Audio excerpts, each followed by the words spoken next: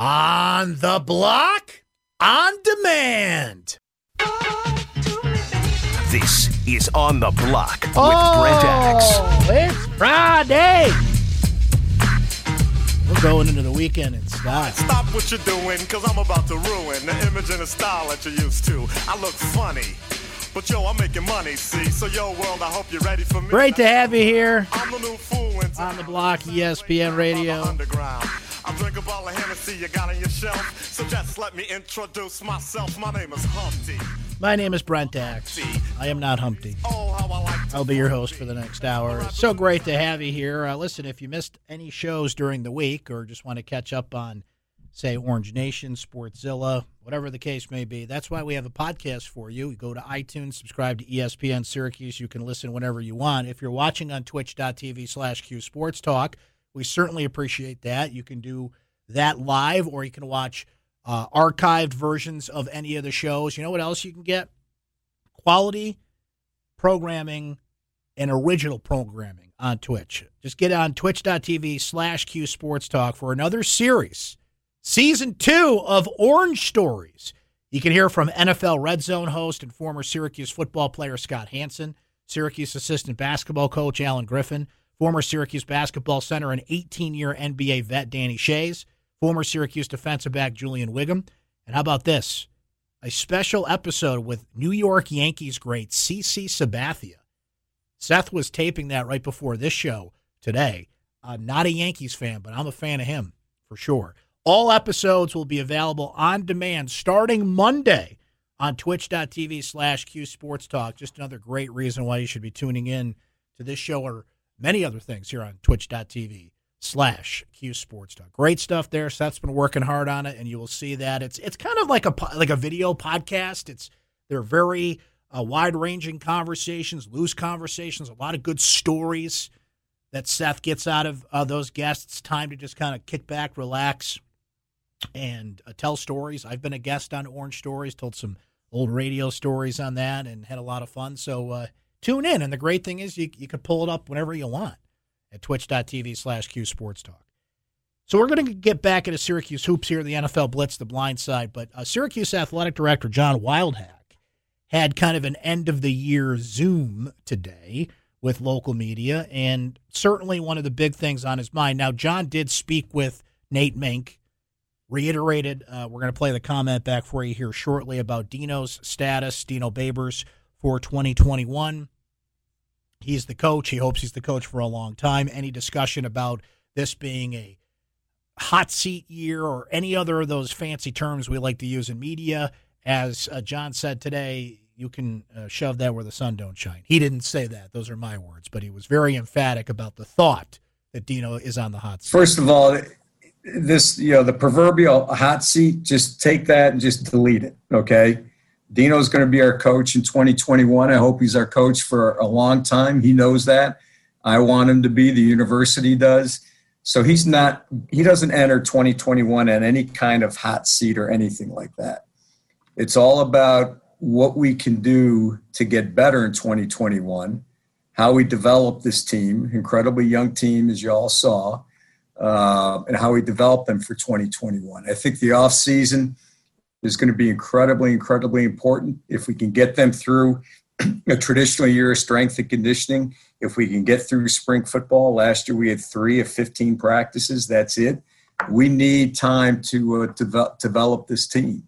But I'm supportive of Coach Babers, and I have no regrets in terms of the decision that I made 2 years ago. To steal a phrase from Star Wars, because Star Wars is always on my mind in some way, shape, or form, particularly after that unbelievable episode of The Mandalorian, which I will not spoil for you, but I will say watch as soon as possible if you haven't, because you want to avoid spoilers. And make sure you stay after the credits. This is the way. But to steal a phrase from Star Wars, Dino Babers is not on the hot seat from a certain point of view. But you told me Vader betrayed and killed my father. So what I told you was true from a certain point of view. Sorry, I'm getting back into Star Wars mode here. But look, John makes the call. He makes the decision. He's the athletic director. Dino may not be on the hot seat from his point of view, But from a lot of other point of views, he is. 4 of 5 losing seasons, coming off a 1-10 season, it's going to turn the heat up. John is fair to point out everything he said there. We need to point out those things about the injuries and the weird situation they went through in 2020, the number of young players on the field. Calculate it all, Dino's not on a traditional hot seat. There's a little bit more room there for a number of reasons stated there, but Wildhack doesn't really get to make that call. This is, just delete that. From his point of view, maybe, and his is the most important point of view, so that carries weight, don't get me wrong. That's a big sign of support publicly from your athletic director, and I get why he's doing it, but from a fan, media, and other angles standpoint, he is on the hot seat. And I don't say that rooting for him to be on the hot seat. That's just the reality of it. I've stated it a number of times, and we'll state it again now, just so we're clear here. I hope he gets off it. I hope Dino is the coach here for a long time. I like Dino. I like how he coaches his football team. Thanks, Brent. You're welcome, Coach. I like a lot of things about Dino. He's a dude. He watches, I'm sure we'd be talking about The Mandalorian today if we had him on the show. He watches Game of Thrones. He's a football coach, but he's into pop culture, and by all accounts, is just a great guy, runs his program the right way. I mean, I'm not going to give you the resume you know. So I'm rooting for him to get off the hot seat, but it doesn't mean he's not there. You can't let your personal feelings about somebody cloud your judgment of them when you sit in the seat that I do. And sitting in the seat that I do, the guy's lost 4 of his 5 seasons. He has a losing record as a coach, and they went 1-10 last year, yes, with all the circumstances they did. So it's a little disingenuous to say, oh, no, he's fine. No, he's not. John Wildhack, to his credit, then followed that up to say, well, all this potential, all these things that we saw, all the flashes has to be turned into reality. So this is a way of saying, like, to not steal a phrase from Star Wars, this time from Ghostbusters, I've worked in the private sector. They expect results. I think the key word is development, right? Because we've shown that we've got a number of young players on offense and defense, that played quite well. And when you start 6 freshmen against the number 2 team in the country, that's daunting to say the least. And then you look at, again, on offense, and Sean Tucker, freshman running back. So to me, it's all about development. How do we get them in the strength and conditioning program, get them bigger, get them stronger, right? How do we develop their football skills, their freshmen into sophomores? The good news is they don't lose a year. In a sense, they come back as redshirt freshmen. They still have 4 years. And just developing in terms of the mental aspects of the game as well as the physical aspects of the game. And we know areas that we need to work on.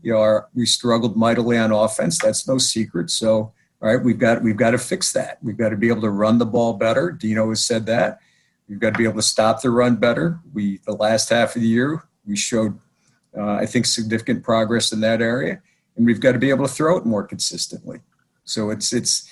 I don't think there's no secrets in terms of where we need to improve upon. But I think the key word, and I think it's really critical for the staff, is the development of these young players, because we need to turn the potential's there. We need to turn that potential into reality. And see, that's pressure. That's hot seat. That defines hot seat, because you had to put a lot of freshmen and sophomores on the field out of necessity last year because you had nobody else. Now you have to do it by choice. Who of this incoming class, a Josh Huff and a Rondé Gatson, an Enrique Cruz, or maybe a name or two I'm not mentioning here, can contribute right away? They have to be considered to do that. Development and all these things are great. And Garrett Williams, Sean Tucker, go through the young players on this team that stepped on the field and made an instant impact. And in Tucker's case, he was supposed to be the 5th running back on this team. So the staff has certainly proven they can do it. But as John said there, potential has to turn into reality, and it has to turn into reality in 2021. What that line is a moving target at this point. All right, with hoops coming up this weekend, to change gears there, my question for tomorrow is, where is the middle? Are we looking to the middle ground here? Because the last 2 games have been extremes for Syracuse basketball. 101 points, 16 3-pointers against BC, 62 points, 2 3-pointers against Northeastern. The good news in that is they won both of those games, had to shuffle the way they played those games, and they had to persevere. That is a good trait for a team, that they can be versatile. They can adjust. In one game, you're hitting all the 3-pointers in the world. Alan Griffin scores 22 points. In the next game, you can't hit water if you fell out of a boat. You couldn't donate to the Red Kettle if you were a foot away from it. And you went 2 of 18 from three-point range. So are you versatile enough as a team that you can lean on other things? And right now the answer to that is yes. It might not be pretty. It might not be what you think it is. And I think and I would never tell you what to do or what to say. I'm not here to do that. But what I would discourage you from doing is going into these games with a mindset of sorts. I think half the problem with fans these days is they go into certain games with this expectation, and maybe the point spread is a factor in this. Well, Syracuse should win by this many points. They're 17-point favorites. They should win by 17 points. That doesn't mean anything. That's a line that is set by people in the desert, as Brent Musburger would say, right? Because they want to tilt the money line to go one way or the other. It doesn't mean that Syracuse is 17 points better than Northeastern or fill-in-the-blank opponent. I don't get why margin of victory is a factor as to, well, Syracuse should beat these teams by fill-in-the-blank points. Now, it's not to say every game in non-conference should be as tight and as much of a grinder as Northeastern. If those things become patterns, I see what you're saying there. But half of the emails I get and half of the complaints I get on Twitter are just that. Folks, get that out of your head. There are so many more better teams in college basketball, the talent distribution that's out there. Just because, back in 1992, Sherman Douglas and company, I know you graduated by then, but you know what I mean. Back in the 80s and 90s, Syracuse was winning games by 40, 50 points, which they've certainly done in recent times too, but you got to adjust with the times. So if you get out of that mentality, and I'm not saying it's just stone cold wins and losses no matter what. I get there's certain things that have to be built into the conversation. Again, trying to find the proverbial middle ground here. But stop stressing over that. I got that out of my head a while ago because I fell in that trap, and I used to write that and say that. Like, you're Syracuse. You should beat this team by this many points.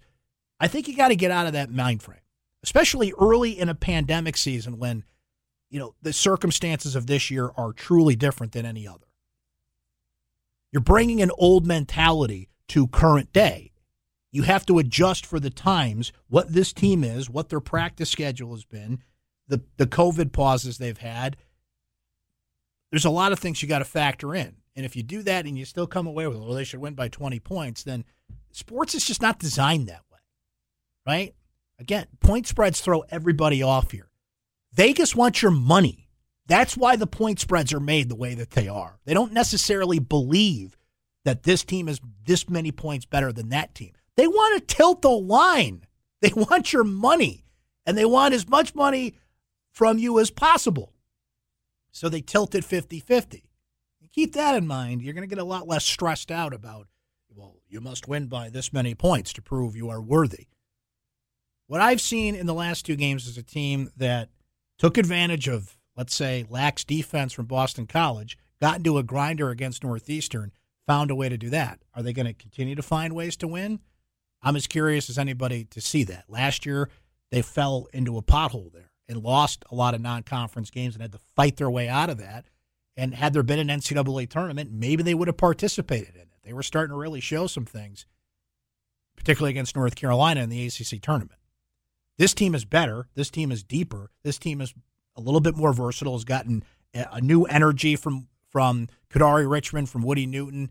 Alan Griffin essentially took Elijah Hughes' place, but the new additions the new additions in partner with the players all coming back from last year, Joe and Buddy and Quincy and Marek particularly. They're just starting to get this going here, but it is a condensed period of time. I mean, this is your last real non-conference game here. They have Georgetown coming up, but I don't file that under non-conference. I file that under like special category, rivalry category. Technically, it is a non-conference game. But when I think of non-conference games, I think of the games Syracuse has just played. Northeastern, Niagara, Rider, Buffalo. Those are non-conference games.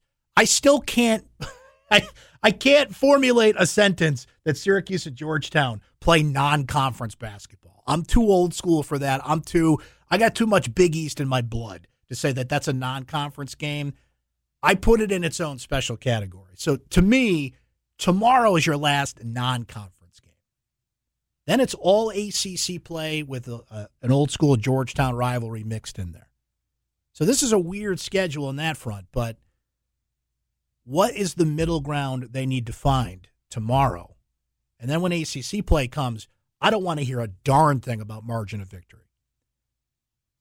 If you're one of these fans, that sounds harsh. I don't want that to you people, I don't want that to sound harsh. I'm not trying to lecture here. But I don't understand how you could go into any conference game with the expectation of if they don't win by this many points, then I'm disappointed. That to me, I'll just leave it to the coach. That's just dumb. Yeah. And I agree. And on that note, we will break. Everything you need to know about Week 15 in the National Football League, particularly from, speaking of gambling, Uncle Brent is here to help you with that and navigate through that as best as you can. Uncle Brent says don't bet on sports, but I know you people are going to do it anyway, so we're going to help you with Week 15. The NFL Blitz, the blind set on the way. You stay right there. You're on the block, ESPN Radio, twitch.tv/Q Sports Talk. This is On the Block with Brent Axe. Welcome back here on the block, ESPN Radio, twitch.tv/Q Sports Talk.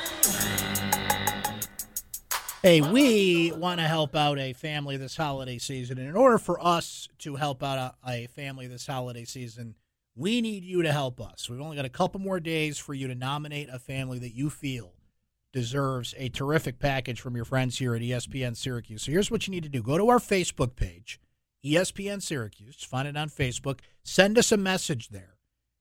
Nominating a family you feel needs a little help this holiday season, and Santa's Little Helpers will step in, including a $200 gift card from Walmart, a $200 gift card from Petco. Your neighborhood Petco is a one-stop shop for all your pets' needs this holiday season and beyond.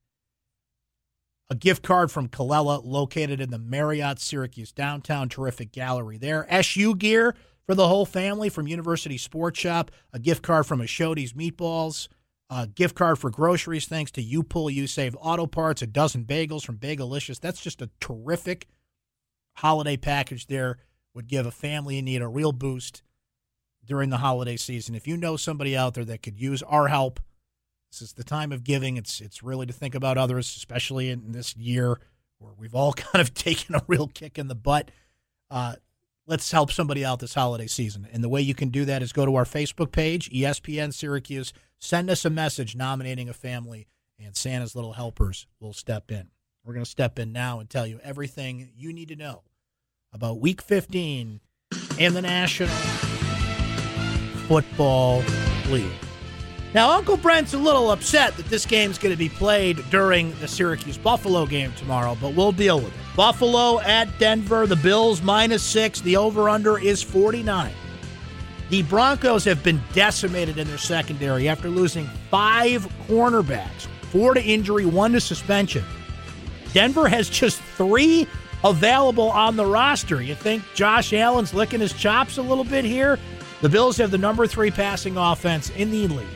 And Allen has 6 300-yard games. This season in 2 400-yard games is 89.2 total QBR. When facing a blitz, is 5th this season in the National Football League. Now, the Bills can clinch the division with a victory or a Dolphins loss, but they can also clinch a playoff berth with a Ravens loss. The Broncos are eliminated with a loss, a Dolphins win, or a Ravens win. They're not going to make the postseason, and I think Buffalo puts them out of their misery this weekend. The Bills have covered in each of their last 5 games. Carolina's at Green Bay with the Packers -9, the over-under at 51.5. According to Elias, if the Packers win, Matt LaFleur would be just the 6th head coach to win at least 24 of his first 30 games. Aaron Rodgers, 9 games with at least 3 touchdowns and 0 interceptions this season. That is the most in a season in NFL history. And he's currently on a 3-game win streak with those numbers. Green Bay is 4-0 against the spread in primetime games this season. They're playing Saturday night this week. Carolina, meanwhile, is 4-12 against the spread in primetime games since 2014. Tampa Bay is at Atlanta. The Bucs -6. 49.5 is the over-under. It all comes down to pressure with Tom Brady. He's been sacked 5 times and pressured on 13% of dropbacks, while completing 44% of passes over 20 yards. Now, in losses, Brady's been pressured and he has struggled with the deep ball. 5 losses this year. He's been sacked 11 times, pressured 27% of dropbacks, and completed just 21% of his passes 20 yards down the field. Atlanta, meanwhile, they are 1-4 against the spread, against teams with winning records this season. Seattle's at Washington, the Seahawks -5.5 on the road. The over-under is 44.5. The Washington football team ranks 3rd in sacks per pass attempt. The Seahawks are 1st in that category since week 8 of this season. Washington loves to play zone. That's wise against DK Metcalf and Russell Wilson. Those two have combined for 3 plays of 50 yards or longer. Washington has allowed an NFL-high 7 such receptions this season. Now, over the past 4 weeks, Washington's defensive line leads the NFL, 58 quarterback pressures, and the 2nd highest pass rush win rate in the NFL. And the Washington football team has covered in 4 consecutive games. All of those wins, by the way. New England at Miami, the Fish -1. The over-under 41.5. Patriots are the NFL's 5th best rushing offense at this point, just under 150 yards per game. Miami's rushing defense is allowing 120 yards per game. That's 22nd in the NFL. Cam Newton has had a season-high 15 rushing attempts in that Week 1 meeting with Miami. He has scored 25 fantasy points in that game.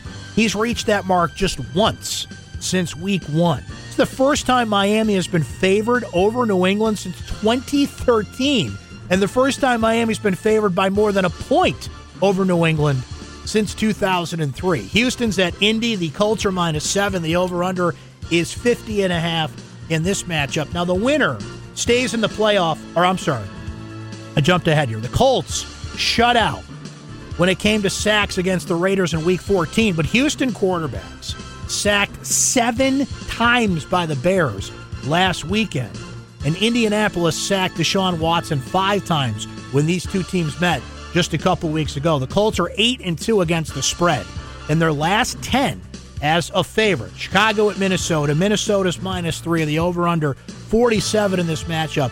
The winner of this game stays in the playoff hunt. The loser has no better than a 5% chance of reaching the postseason. All eyes on Dan Bailey. We rarely talk about kickers here during the NFL Blitz, but Dan Bailey missed 3 field goals and an extra point. He is going to play. He'll be out there, but if the Bears can shake him up a little bit, that could be huge for their chances in this game. Dalvin Cook has 14 rushing touchdowns this season. That's the 2nd most in a single season in Vikings history, next to Adrian Peterson's 18 in 2009, but he's averaged just under 3 yards per rush in 4 career games. Against Chicago, the Bears are 1-4 against the spread in its past 5 games. Jacksonville at Baltimore, the Ravens -13. Gave you that stat earlier. Baltimore is 39-0 outright as a double-digit favorite in the regular season. They're the only team to never lose in that spot. Doesn't mean they'll cover.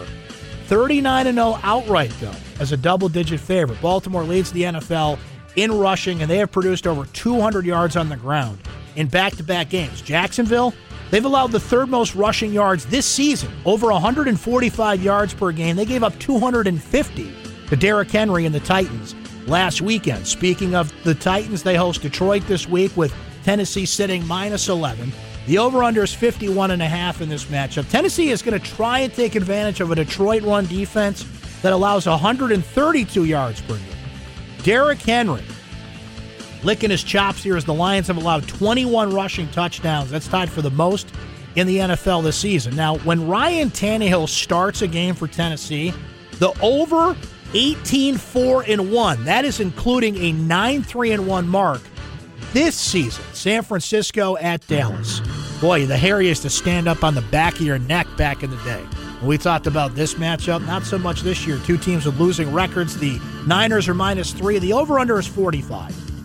Since the start of the 2018 season, Dallas is 4-0 against the spread at home. As an underdog, something to keep in mind there, San Francisco quarterback Nick Mullins has thrown 7 picks since Week 8. Only Drew Lock of Denver and Matt Ryan have more in the NFL over that span. The Jets visit the Rams, and L.A. is a 17.5-point favorite. The over-under sits at 43.5. That Jets defense allowing 286 passing yards per game. That is 31st in the National Football League. The Rams lead the NFL in total defense, just 285 yards per game, while the Jets are last in total offense. Keep this in mind, though. 8 of the past 10 Rams games have gone under, and the under is 43.5. Philly at Arizona. The Cardinals -7 with the over-under at 49.5. The Cardinals come into this weekend with a 56% chance of making the playoffs. They have a 65% chance with a victory on Sunday, but if they lose to Philly, that drops to 25% at this point. Kyler Murray's 9-4 in his career when he rushes for over 40 yards in a game, but he's 3-12 when he's held under that number. Arizona 3-6 against the spread as a favorite with Kyler Murray as their quarterback. Kansas City's at New Orleans, game of the week for sure on paper in the National Football League. Kansas City is -3. The over-under is 51.5. Now, both of these teams are trying to lock down the number 1 seed in their respective conferences. You got the number 1 ranked offense in Kansas City meeting the Saints' number 2 ranked defense. Drew Brees is back, facing off with Patty Mahomes, who has thrown for at least 315 yards in 6 straight games. Tied with Drew Brees in 2012 and Rich Gannon in 2002 for the longest streak in NFL history in that department. According to Elias, Mahomes' 2,309 yards over his past 6 games is the most over any 6-game span in NFL history. There are quarterbacks that throw for that in an entire season, and he's done that in 6 straight games. Now, to clinch the AFC's number 1 seed and home field advantage throughout the playoffs, the Chiefs need a win, and they need losses by both Pittsburgh and Buffalo. The Saints can clinch the NFC South with a win or a Buccaneers loss. And Sunday Night Football, Cleveland at the New York Football Giants. Cleveland's -5, over-under's 44, coming off that incredible Monday night game against the Ravens. Horrible beat in that game. He had Cleveland +3 or +3.5. The Giants are 8-3 this season against the spread as an underdog. The Browns enter this weekend with an 82% chance of making the postseason. They win, it becomes pretty much a lock at 95%. But if they lose, it dips to 68%. The Giants still fighting. They enter this game with a 24% chance of winning the division. A victory would certainly help, giving them a 41% chance, but that number goes into single digits with a loss. Cleveland has the 3rd-ranked rushing defense at 156 yards per game. The Giants have the 7th-ranked rushing defense at 101 yards per game, something to keep in mind with Nick Chubb. Whoever wins that matchup is going to win this football. And that is the NFL Blitz, Week 15. We'll come back, go on the blind side. You stay right there. Thank you. Bye-bye.